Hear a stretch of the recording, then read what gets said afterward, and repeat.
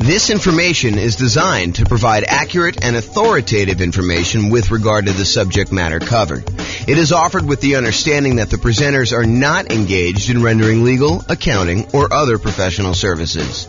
If legal advice or other expert advice is required, the services of a competent professional should be sought. Welcome to the Portland Real Estate Investing and Real Estate Financial Planning Podcast. Learn all about investing in real estate in Portland, Maine, with a combination of real estate financial planning and modeling with numbers specific to Portland, plus syndicated, more generalized recordings of live and pre-recorded real estate investing classes, not all of them specific to Portland. Be sure to stay tuned after the podcast for a message from our sponsors. Well, good morning and welcome, everyone. I am your host, James Orr, and today we're doing sort of the final class in a series of classes that we've done on financing options. Today is sort of the catch-all for all of the additional financing stuff that we haven't covered so far to date. So I'm going to jump right into it because we've got quite a bit to cover, and I want to make sure that we have time in case we have questions at the end. So historically, this is a chart from the 2022 National Association of Realtors profile of home buyers and home sellers. And this chart shows you what percentage of all the buyers used what type of loan. So of all the buyers, 62% of the buyers that purchased the property in 2022 from their survey used conventional financing. And we've done an entire class on conventional financing. In fact, we've done several classes on conventional financing. So if you have questions about that, that's not what we're covering today. This is the class on all the other types of loans. But 62% of them used conventional financing. 17% of all the buyers used FHA financing. And we've done a separate class on FHA financing. The 3.5% down option for being able to buy properties, single family homes, duplexes, triplexes, fourplexes, that's FHA. The VA loan, which is a nothing down loan program, which also allows you to buy single family homes, duplexes, triplexes, and fourplexes, that is the VA loan, and we've covered an entire class on VA loans. 5% of the buyers didn't know the type of loan that they got, which honestly is not that surprising. I was surprised that the larger percentage knew what type of loan they got. And then 5% got other. And so we are in that other area. The other area is all the other financing types that have not been covered, and we've covered some of those already. So here are the primary financing options, ones that we've covered before. The conventional financing, which there's the non-owner-occupant versions, putting 15%, getting PMI, or putting 20% or 25% down and buying a property that you do not need to move into. But then there's a whole set of conventional financing for house hackers and nomads that are buying properties as investors, really, but they're moving into the property as an owner-occupant, living there for a period of time, and then they're either renting out part of it, like to roommates, or they're buying a duplex, triplex, or fourplex, and they're renting out, a property that they're living in one of the units and renting out the other ones, like multifamily property, or I think I lost my train of thought there, so they're doing the low down strategies for the conventional financing, 3% down or 5% down. Okay, so that's conventional. The FHA, we talked about that. That's 3.5% down. VA, we talked about that. USDA is a rural property. It's a nothing down loan program for single family homes, and you use that to buy rural properties in different parts of the country. It's not going to be in a major city. You may need to drive in order to qualify for that. And then we had an entirely separate class on portfolio financing, which is the financing you typically use when you are either buying in some type of LLC, you're buying with partners and forming an LLC, you're buying with some type of self-directed retirement account, or you are buying and you've already got 10 conventional loans, so that you're buying your portfolio loan after you've gotten your loan spots filled up. So we've covered an entire class on that. We're not going to cover today. So those are the primary financing options. This shows you an entire visual showing you all the financing options and then all of the additional financing options that were not the primary ones that we covered. And in order to zoom in to make it a little easier, I broke it up into 2 steps. We've already talked about these. So today we're going to talk about some of these other ones. I'm not going to recover in as much detail as I did the ones where we have entirely separate classes. So the intention of this class about all the other financing options is to cover the more unusual ones that we have not yet covered. And they're so unusual that there's there's not going to be a ton of detail for you to go into because they're really, really unusual. You'll see what I mean here in a second. So creative financing, we've done an entire series of classes on that. That's all the owner financing stuff, wrap financing, buying properties subject to the existing mortgage, doing any type of loan assumption on really low interest rate mortgages there, lease option, lease purchase, the whole rent to own family, any agreement for deed, bond for deed, contract for deed, anything like that. That's all part of the creative financing family. And we've covered that in a separate class. I will very briefly run through those, but honestly, go watch the full, I don't know if it's I think it's a 2-hour class we did on just creative financing by itself, if you were interested in that. Then we've got private money, which we covered when we did the private money and hard money class. The difference in my mind between private money and hard money is private money is someone who is not usually in the business of making a real estate loan. Someone like grandma or grandpa or Uncle Larry or Uncle Bob, the people that they know you, they like you, they trust you. They may have some money invested in something else like CDs, and they're looking to get a good return on their money. And you are a real estate investor and you're looking to borrow money in order to go buy a property, but they are not typically in the business of loaning money on real estate loans. That's private money in my mind. Hard money is someone who is in the business of loaning money, and they're going to make you a loan in order to buy real estate, something like a hard money lender who is advertising and seeking out investments like this. So we talked about that in detail. I even shared with you my private money presentation of like how to go raise private money if you're going to go do that. And hard money, you don't need to go raise private. You don't need to raise hard money. They are already doing that. That is their job, is that they are providing these hard money loans. And we've covered those in a separate class. So I'm not going to deal with a ton of detail on that today either. One thing that we haven't covered super recently, but I have an entire class on as well, is the home equity lines of credit. So using your HELOC, home equity line of credit, in order to borrow money in order to acquire additional properties or buy them outright. So for example, you own your own home, your primary residence free and clear, and you want to go buy a rental property. One could, if they were so inclined, actually do a HELOC on their primary residence, use all the money from that in order to buy the investment property free and clear. So basically, they're transferring a loan, they're putting a HELOC on their primary, and they're using that to buy the property outright. Or they could use that as a down payment in order to buy another property as well. So you don't need the whole amount of money, but you could use it and still be leveraged on the invested property. So we'll talk about HELOCs a little bit, although I do have a separate class on that as well.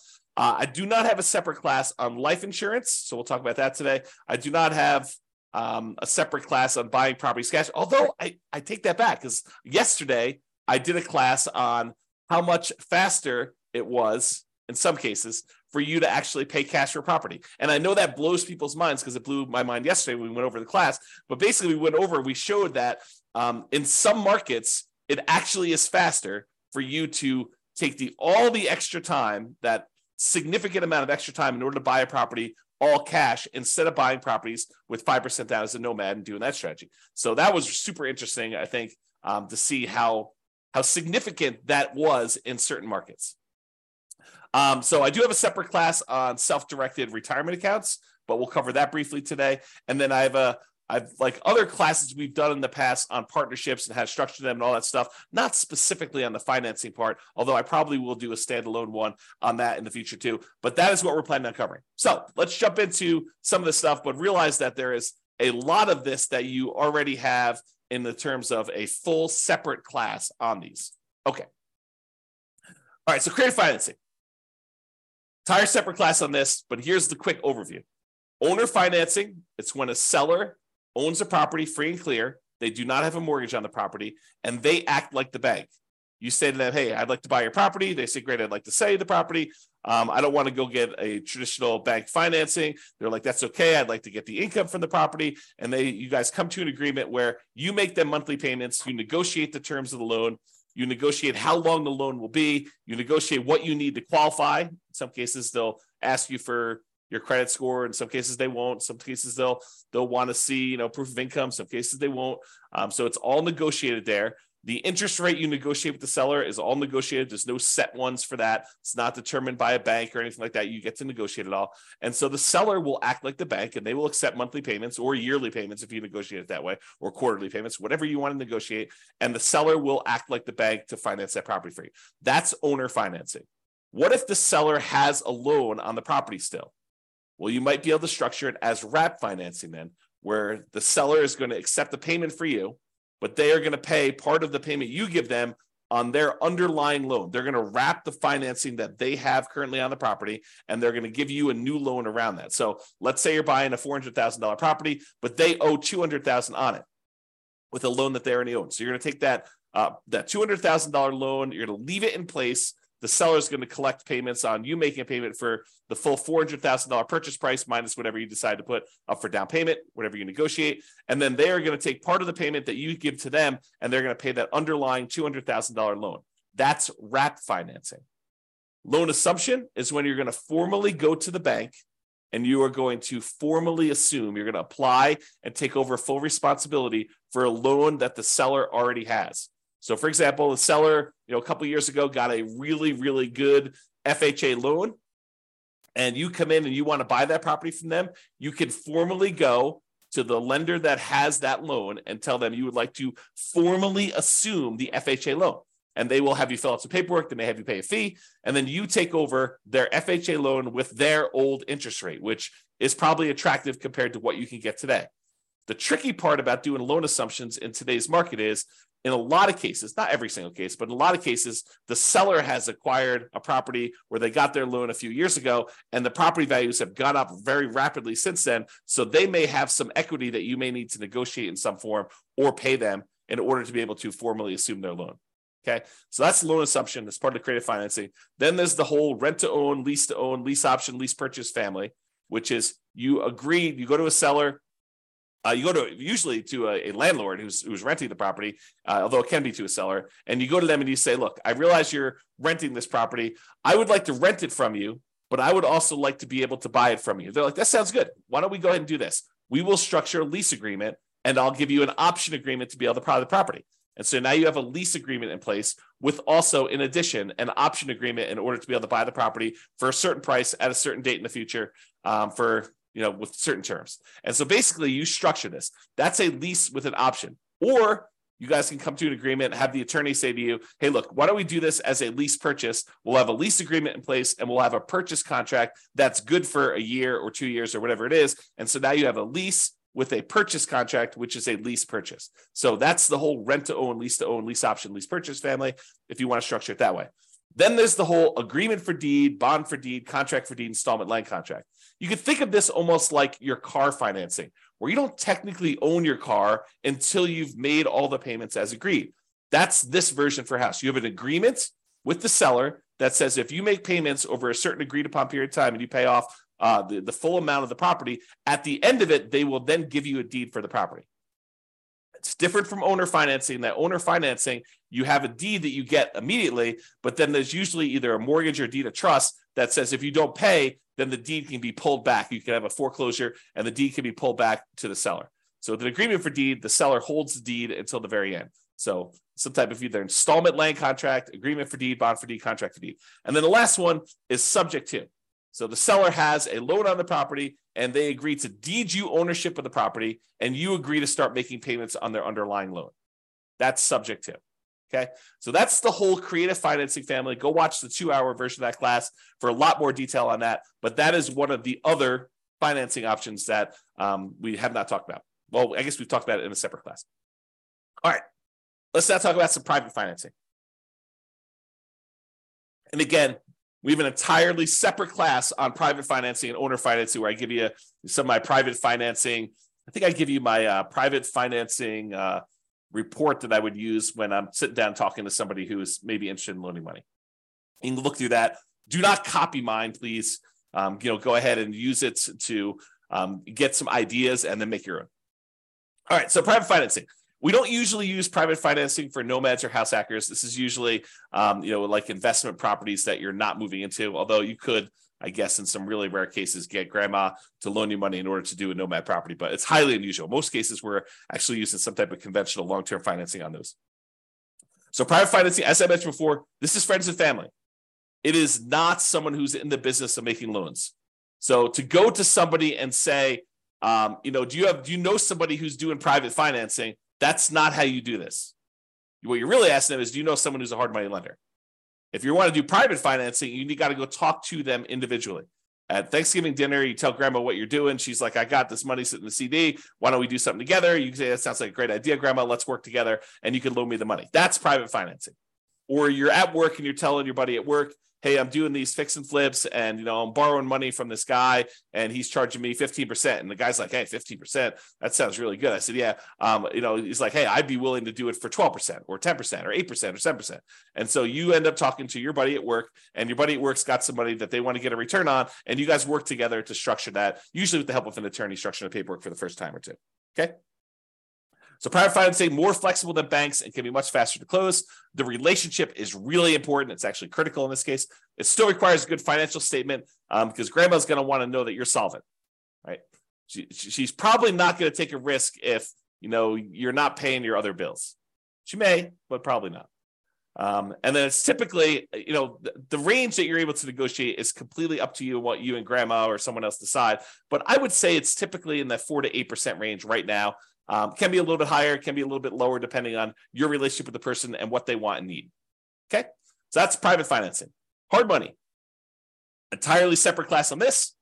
Don't usually use this for nomads or house hackers because the hard money lenders are not usually willing to make consumer loans where you are moving into the property. They usually only want to make commercial loans where you are not moving into the property. So they'll do loans like stuff on fix and flips, or if you're doing some type of like BRRRR strategy where you're buying a property, you're rehabbing it, you're getting it rented out, and then you're refinancing it at this point, probably a year later. That's the new rule for doing BRRRR. So you're probably doing that, and you're using a hard money lender for that kind of 12-month period in order to do it. So typically for a fix and flip or fix up refi strategy, the BRRRR strategy, it's often shorter term loans. If you're doing a quick fix and flip, sometimes it's as short as 3 months. Most of the time, it's going to be a little longer than that, because it'll take you some time to do the fix and flip and then also to market the property and get it closed. So oftentimes it's probably more in the 6 to 9. And then if you're doing the BRRRR strategy, it's going to probably need to be 12 months at this point in order to get you your kind of like money out financing thing where you actually get and replace the hard money loan. The property is going to be really important to the lender. Does it support the loan? Are you able to buy it at a big enough discount where it supports this type of loan? Most of the time, a lot of these lenders are going to go to like 70% loan to value, loan to after repaired value. And so you're able to buy a property at a big enough discount. A lot of times you'll be able to do this as a nothing down loan program. More often than not, though, I think you're going to find that you're going to need to bring some money to the table, if not for the purchase, then for the fix up part of the process as well. It is possible you could do it as completely nothing down, but it is tricky to do. You can do it, but it's going to be, expect a lot of hard work and jump into a lot of hoops and trying to find the perfect property, the perfect lender, the perfect situation where you're able to do that. This business of doing fix and flips is a lot easier if you have some of your own money. That's another way of saying that. The borrower will typically be screened thoroughly as well. So a lot of folks think, I'm going to go do fix and flips because I've got bad credit or no credit. And, I want to get started in this real estate investing. And this is a way for me to build up my down payment and then build up my credit while I'm doing that, pay off some old debts I've got, clean up my credit, and be able to get a property where now I can go buy long-term buy and hold properties. So they think that going in and doing like fix and flip and doing hard money is the way to go. But oftentimes the hard money lenders, not always, but I would say the overwhelming majority of times, the hard money lender is going to want to look at you as the borrower as well. Unless it's just like a ridiculously amazing deal and they feel super safe, or it's like an individual hard money lender who's sort of like, operating off the cuff and, maybe they're not making as many loans as they want to, and they're willing to take a little bit of extra risk and they're willing to do something with somebody who has some credit challenges or something like that. I think that you may be able to find those, but the ones that are in business are probably going to want to see you as a borrower to have decent credit and look at you a little bit as well as the property. So the hard money rates tend to be in that 10 to 15%, sometimes a little bit higher, sometimes a little bit lower, and usually paying 1 to 5 points. A point is a percent of the original loan amount that you're getting. And so they may charge you, 2 points and 15% or something like that in order to do it, which means you're going to pay 2% of the initial loan as a fee in order to get the loan. And then you're going to pay 15% per year interest on that. So if you only hold it a half year, you're only paying half of that. But if you fold it the full year, you're paying 15% of the original balance. My opinion, and this may change over time, but my opinion is there's more money than there are deals right now. And this can change over time sometimes. And it's also market dependent. There's some markets where there's plenty of deals. There's some markets where the market's still really hot and we're still seeing high demand for properties. And it's hard to find deals where you can buy them at big discounts, especially when there's not a lot of inventory and a lot of people still want to buy houses. So just be careful about that. It could change over time too. So realize that just because it is one way now doesn't mean 6 months from now or 2 years from now or 5 years from now or 10 years from now, that doesn't change. And hard money can be used in conjunction with other financing. So sometimes we'll go and want to do owner financing with a seller, and we'll use a really small hard money first mortgage in first position, where we're borrowing, $60,000 to go buy a $500,000 property. We're giving $50,000 of that to the seller in order to get the owner financing. Then the seller is carrying back a note for, $450,000 on a $500,000 purchase. You're giving them $50,000 of the $60,000 you borrow, and you're taking $10,000 in order to do repairs and for some holding costs or whatever else you're doing there. So that's an example where you could use hard money in conjunction with another strategy, for example, that owner financing deal. All right, so that's hard money. Lines of credit, entirely separate class on lines of credit as well. Usually it's using equity you have in your existing properties up to a certain loan-to-value limit. The loan-to-value limit does change a little bit depending on whether you're doing owner-occupant properties, like your property that you're living in, or you're doing investment properties. I would say it's more common to have these on owner-occupant properties you live in, than to do them on investment properties, although you can find banks occasionally who are willing to do these on investment properties. They tend to be more variable rate loans, although you could probably find some exceptions to that. And they have different maximum interest rates if you're doing that, and also maximum loan to values. This is the idea behind this is you can tap into equity in another property to finance a new property.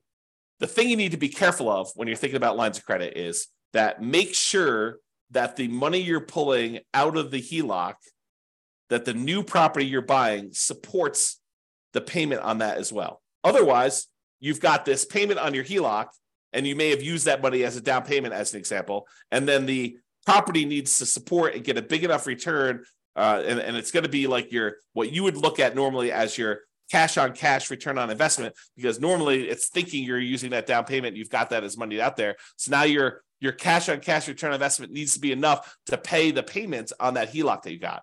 And depending on what market you're in and what interest rates are in the property you're buying, that sometimes is hard to do. In some markets, it's easy to do, but in some markets, it's really difficult to do. So another little warning about HELOCs is, in some cases, these HELOCs can be closed early in times of tight lending periods.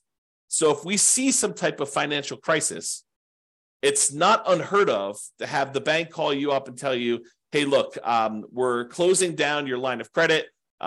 Maybe they're telling you we want to see, depending on what your agreement actually with them says, but maybe they want you to pay off the amount that you owe in a certain period of time. Maybe they'll convert that to a fixed period loan, but they won't let you borrow anymore. So realize that there are times when the lender's appetite for these can change, usually with some type of financial crisis, like 2008, 2009, that sort of stuff, where now the lenders are no longer willing to have these home equity lines of credit out there and available to you in case you want to use them. So if you think this is going to be a strategy you could use universally, that may not be the best plan. If you think, hey, look, my plan is to go buy all these properties and have HELOCs on all of them, and then to use these HELOCs in order to acquire properties, that may work great until they close down all the HELOCs.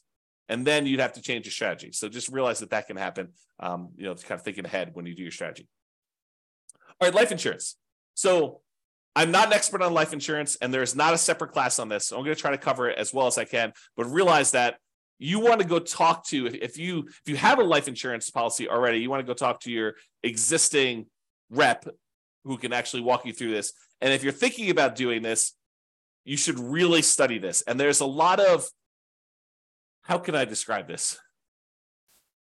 There's a lot of information out there about life insurance that is designed to be persuasive to sell you life insurance, but is worded oddly. So there's a period of time a few years ago now, probably 3 or 4 years ago, where me and a couple friends were really digging into this life insurance idea. Like they talk about like the infinite banking stuff and everything like that. So there's a period of time where I was doing a ton of reading and a ton of studying this. And one of the things I came away with is the way that some people were wording their description of life insurance and how it gets used. While it was technically correct, it was, in my opinion, misleading. It was worded in such a way that you could interpret it in a true way, but you could also say, That's not exactly what's going on there. So just be real, like eyes wide open if you're going to go do life insurance. Not that it's a bad thing, but realize that if it seems too good to be true, it probably is too good to be true. I guess is another way of describing what I'm talking about here. Okay, so the idea behind life insurance, though, is you can pay a company, a third-party life insurance company, and you can pay them a certain amount of money. And this is like term life insurance. I'll give you the really brief thing. So you pay a certain amount of money, and for a certain period of time, like the next year or 5 years or whatever it is, if you happen to die during that period of time, then the life insurance company will pay out. So, for example, maybe you pay in, I don't know what the numbers are, but let's say you pay in $1,000 a year for the next 5 years. And if you die at any point during the next 5 years, they will pay out, $1 million. I don't know if those are the exact numbers, but the idea is you pay in a certain amount of money and they pay you out a certain amount of money if you happen to die during that period. And there are usually some exceptions, like, if you die in within the first 3 months of the policy and it was, by your own doing or something like that, then they may not pay out. So there's usually some type of carve out for this type of stuff. So for life insurance.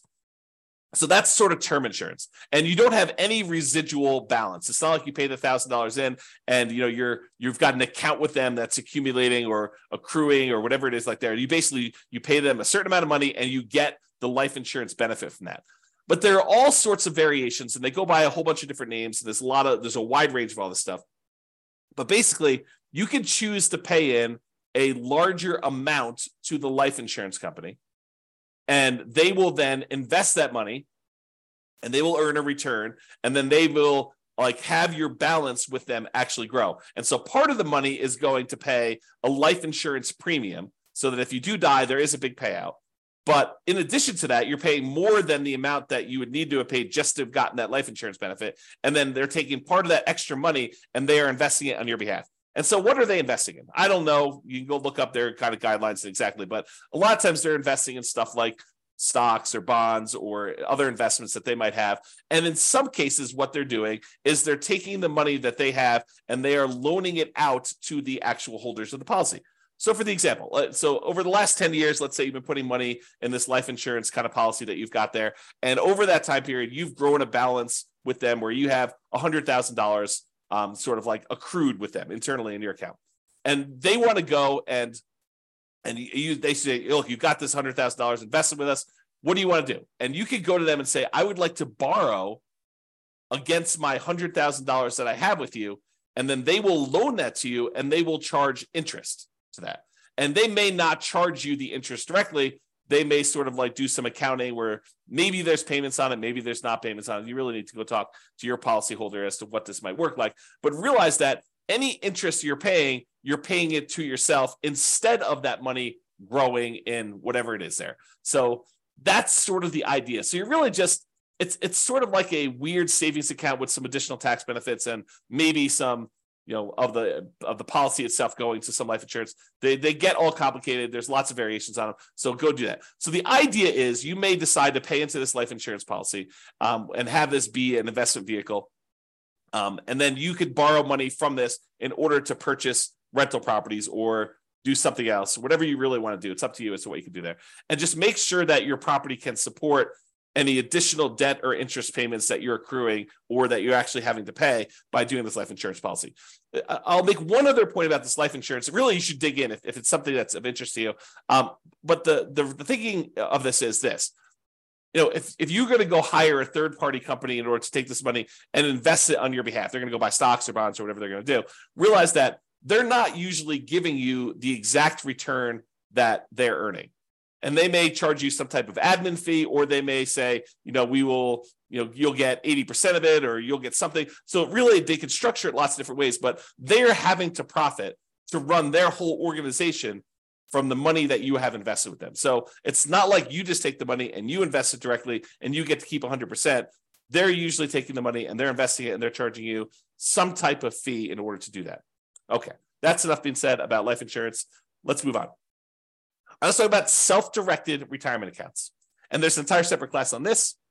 So for example, if you have a self-directed IRA or a self-directed 401k, that is, you have an account, an IRA or 401k, and instead of having it with Fidelity or Vanguard or whatever it is like that, where you're investing in stocks or bonds or whatever other types of securities that they may sell, you could decide, instead of having the account with them, you could go be with an attorney or a specialist who does this for you and create a self-directed version of that where you have control over the money and what you invest in. And when you do that, there are lots of limitations and rules about what you can and can't do, but you could then use that money in order to go buy things other than stocks or bonds. You could go buy things like gold, or you could go buy things like real estate, or in some cases, probably some other type of investments. There are restrictions. There are a lot of rules about this.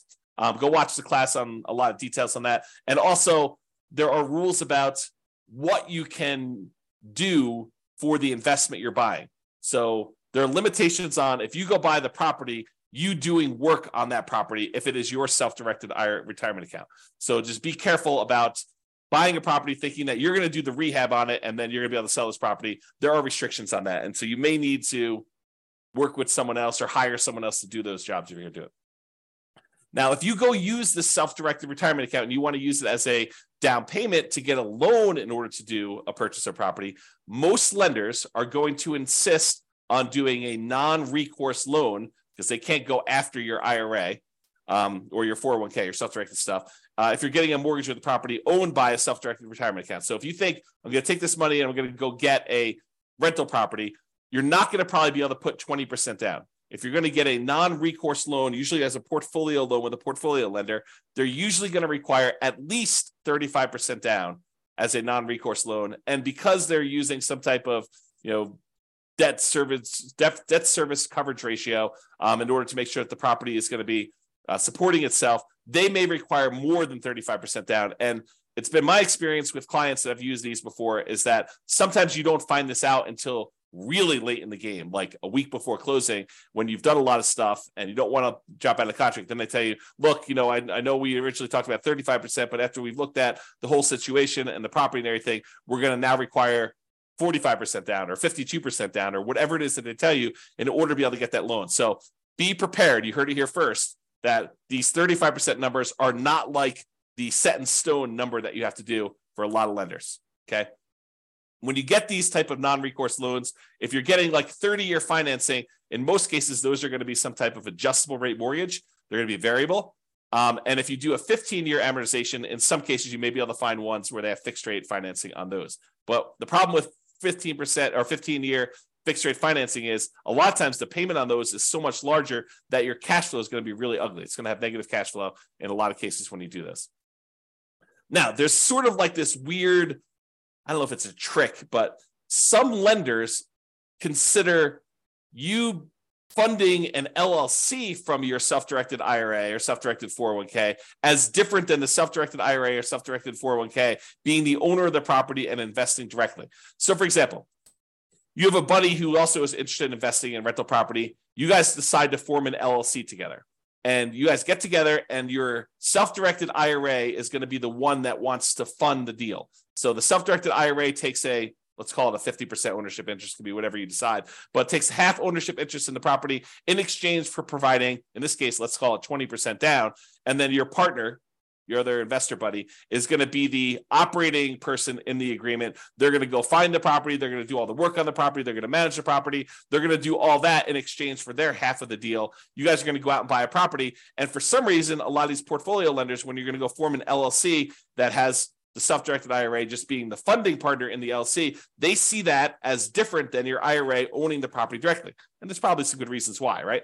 But then your other partner is going to have to sign on the loan. They're going to be personally responsible. They're going to be a personal guarantor on that loan. And then your self-directed IRA is going to provide that for 20% down. So instead of having to put 35% down, if your IRA owns it directly, in this case, because you formed an LLC with someone else, you're not going to be able to do this with you. You're not going to be able to partner with your LLC, is my understanding.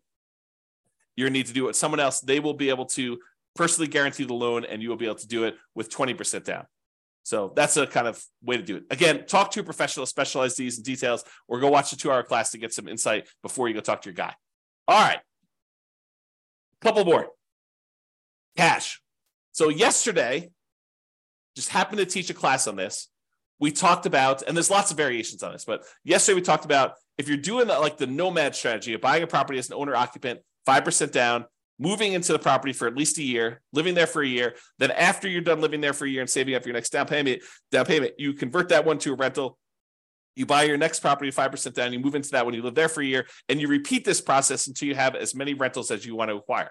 So using that strategy compared to somebody who is moving into a property, living there, and they buy their one owner-occupant property first, and they stay there forever. Then they start saving up using the same savings rate as the other person was for doing their nomad. So it's not a huge savings rate, but taking what seems like forever to save up to the point where you have 100% of the purchase price of the property you want to buy, and then buying a rental property, not moving into it, but buying a rental property, all cash. Then you take all the savings you have from your regular job and any positive cash flow you have from this free and clear rental property, you use that to save up and buy another free and clear property with that thing. It turns out that in some markets, that is actually faster, saving up and paying all cash for properties, than doing the nomad strategy of buying 5% down properties and acquiring that way. It depends on the market. With our current interest rates, current prices, current rents. Okay, so that's what we found out. So if you're like, who is buying properties all cash? In some cases, it's actually faster for you to be financially independent, for you to do the cash strategy versus doing financing. And I'm sure in the future, I will also do comparisons doing, 20% down versus paying all cash, and 25% down versus paying all cash, and maybe even 50% down, like 5-0 instead of doing all cash. Like, I'll go do all those strategies and I will show you how, and sometimes it's more effective, faster to do it other ways. And then I also yesterday looked at risk, which one is more risky. Turns out when you do financing, it is riskier. And then also how that impacts your net worth.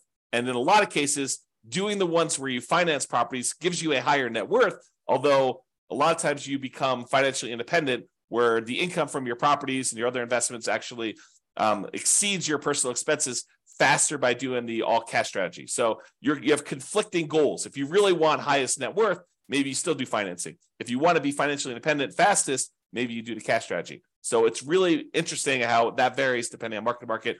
Go watch the class. I think I posted it to the website yesterday, or it'll eventually be on the podcast too. So, okay. So taking with cash, sometimes taking the significant extra time to save up to pay all cash for properties can still be a very reasonable strategy in some real estate markets. So you may think to yourself, it's going to take me whatever it is, 15 years to be able to save up to buy one property for all cash. But once you get there, maybe that is a third of the amount you need in order to be financially independent. And then you could buy your next property a lot faster because the savings you have from your job and all the cash flow you've got from that free and clear property mean that you could buy your next property in a third of the time or half of the time or whatever it is. And then when you've got two free and clear properties, the amount of money, the amount of time it takes to buy your third property is like almost zero, right? Because you've got all this money, not zero, but it gets really, really fast as you get more and more of these versus buying a property where you have very little cash flow. And then you buy another property that has very little cash flow. You still have very little cash flow, even though you have two properties. Okay. And as an aside, there are versions of this strategy where you buy a whole bunch of these relatively small cash flowing properties, more than you need. Like, let's say you buy 10, and then you let the equity in the properties grow up so that you can then sell off half of them or a third of them and pay off the remaining ones to get to the point where it's free and clear. And that may be the fastest strategy of all. We have to go look at that and model that and see. And I've done some modeling on it, and you can go look on the website to see it. So if you want to see some of these variations, how they compare, you can go to the realestatefinancialplanner.com/model and look up a lot of these modelings for like 305 US cities. Okay, so that's cash. Partners. Now that we've covered like all the conventional primary strategies, conventional FHA, VA, USDA, portfolio loans, we've covered all the creative stuff, covered the private money, hard money, portfolio loans, HELOCs, like we covered all these different things. Now it's time to talk about partners, because partners is really you relying on someone else to use one of these other strategies. Right? I mean, they're going to get the money from somewhere. Either they've got cash, or they're going to go get a private money loan, or they're going to go get a hard money loan, or they're going to get a portfolio loan, or they're going to use a HELOC on their own property, or they're going to use their life insurance or their self-directed retirement account or whatever. And so the idea is that partners is really just meaning you're not the one getting the loan. You may go find the deal. You may decide you're going to be the one managing the deal. You're going to go do all the work and the heavy lifting, and your partner is going to come in and they're going to use their HELOC or their life insurance, or they've got a private money grandma who's going to loan them the money, or, they're going to go qualify for the hard money loan, or they're going to, or maybe you're the one that's coming in as a partner and you're doing creative financing deals and you need someone to come in with some cash. Like, there's all sorts of variations on this, but realize that it's really all the stuff we've already covered. It's not something new. Okay. And just be careful if you do partners. If you sign on the loan with your partner, this typically does count as a loan spot for everyone that signs. So if you go decide, hey, look, we're going to do this partnership, and the partner's the one primarily qualifying, and the lender, for whatever reason, says, hey, why don't you go sign on the loan as well? That does count as a loan spot for you. So if you're concerned about hitting your 10 loan spots before you have to go to portfolio financing, you want to be sure that you're not going to be one of the ones signing for that loan. And it may mean that you need to structure it slightly differently. So talk to your attorney and your lender to make sure that you got that structured right. Okay? So in conclusion, you're much more likely, as I showed you at the very beginning, to utilize one of the primary financing options when buying rentals. So it's conventional financing, FHA, VA, USDA, and then other. And the other was like 5%, if I remember correctly. So 5% now, we've talked about all these other options you've got, from creative financing, private money, hard money, portfolio loans, all these other things that we've got here, those just are that 5%. So there's a really small chance that you're going to need to use these at all. And then if you do decide to use them, this is kind of the information you've got there. So, however, there are some more unusual, less frequently used options that we've talked about that you might want to consider, as there are more unusual situations. All right, that's all I got. Any questions from the folks that are on live? Otherwise, we're going to call it here. Hope you enjoyed the kind of series on financing. Go dig into the other classes if you want details on those. Any final questions?